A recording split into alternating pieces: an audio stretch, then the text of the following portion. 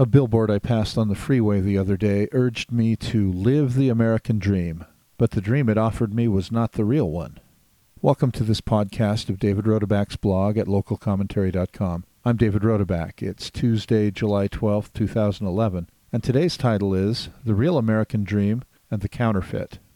The billboard said that I could live the American dream by buying my own home in a particular development where prices start, if memory serves, at $169,000.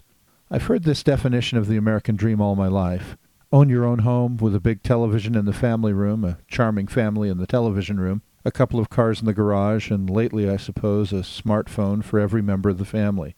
Live the American dream. If owning a home really were the American dream, then the most American thing we could do would be to make it possible for everyone to own a home, irrespective of ability to pay a mortgage or manage a household. Ultimately, if people could not provide this dream for themselves, we would want our government to provide it for them. After all, this is not just any dream. It's not the Albanian dream or the Argentinian dream or the Australian dream. It's the American dream. It is what we are. It is what we always have been and what we choose to be and hope to become. We in America recently tried luring the renting masses into home ownership, with the taxpayers assuming the risk and in some cases also providing the prize. Quite predictably, it proved to be stupid, breathtakingly expensive, and contrary to both human nature and economics. It led to a partial economic collapse. We're still reeling from that collapse and our subsequent politics' misguided remedies for it. Not coincidentally, for the last 2.5 years the talking heads have been wondering, not for the first time to be sure, whether the American dream is finally dying or possibly already dead. In truth, home ownership is hardly dead. Slightly more people are renting and slightly fewer people are buying their homes now than before, but maybe this is a comforting thought. A lot of us are still paying our mortgages without being rescued or bailed out by government intervention, unless you count the mortgage interest deduction, which is a topic for another day. Here's another thought. There is nothing inherently American about owning a home or yearning to. Nor are Americans the only people to wish for a chicken in every pot, figuratively or literally. Home ownership is not the American dream. Freedom is the American dream.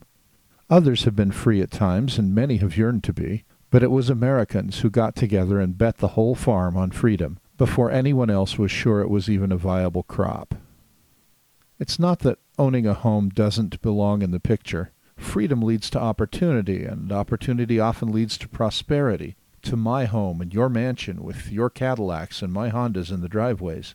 But if we mistakenly believe that the American dream is something I can own, something my government might give me at the expense of all the rest of you, then our mistake is a toxic one in two ways, and we stand a fair chance of poisoning the real American dream by our pursuit of the counterfeit. It's the ultimate opportunity cost. Here's the first way the counterfeit is toxic. If you think that the American dream is something you can buy me, such as a home, your freedom will be diminished by your own generosity and good wishes.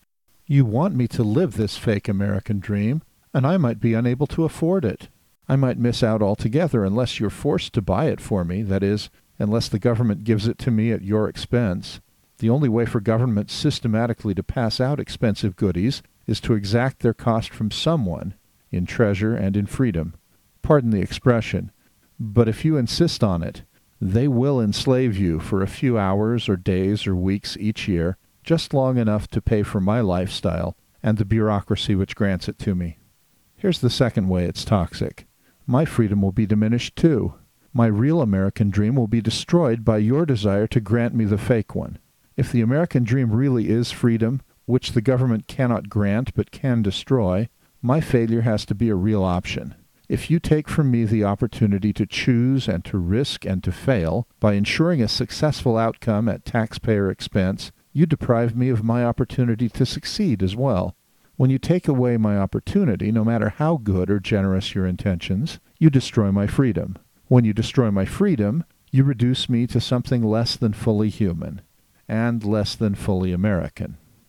I considered quoting James Madison, Thomas Jefferson, or Abraham Lincoln at this point, but my mind kept returning to Janet Daly's attempt last year to explain Americans to our cousins in the United Kingdom, to Europeans, and perhaps to some folks here on our side of the pond.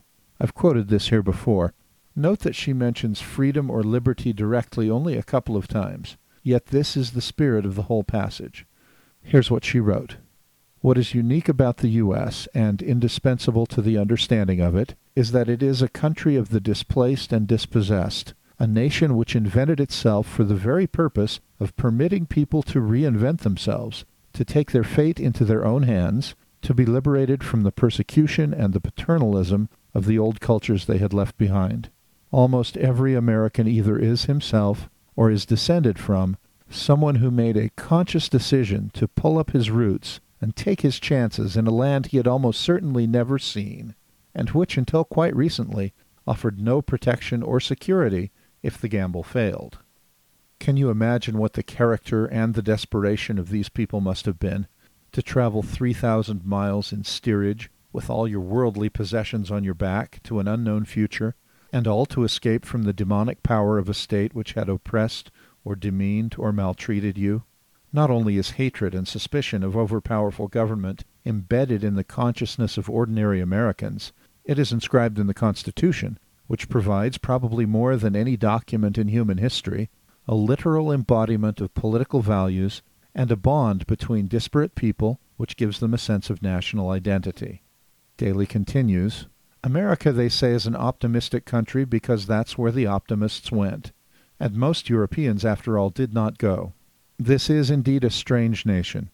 Its citizenry has been almost entirely self-selecting, apart from those who were taken there in chains, whose descendants have had such significant social problems. To be pessimistic or defeatist in the U.S. is a sin against the Holy Ghost, an unforgivable waste of the opportunity which the country has offered you. I wonder if the Obama liberals, in their eagerness to turn the U.S. into a European country, complete with paternalistic interventionism and bourgeois guilt, realize what is in the rest of that package: passivity, resignation, and the corrosive cynicism that makes it impossible for Europeans to believe that ordinary people can use words like freedom and justice without smirking, and are not prepared to give up on the attempt to reconcile their ideals with the difficult realities of human behavior. Close quote. As I wrote once before, Alexis de Tocqueville would be proud of this analysis. Coming from me, a self-described Tocqueville conservative, that is high praise. To recap, freedom is the American dream. The American dream is freedom. Note to self: don't believe everything I read on billboards. Believe instead that old, eternally new document which says that all people have a God-given right to be free, and that, on our sacred honor, we will not have King George III, or any other despot, individual or collective, come between us and God's gift any more. This has been a podcast of David Rodebeck's blog at localcommentary.com. It is copyrighted 2011, all rights reserved. Thanks for listening.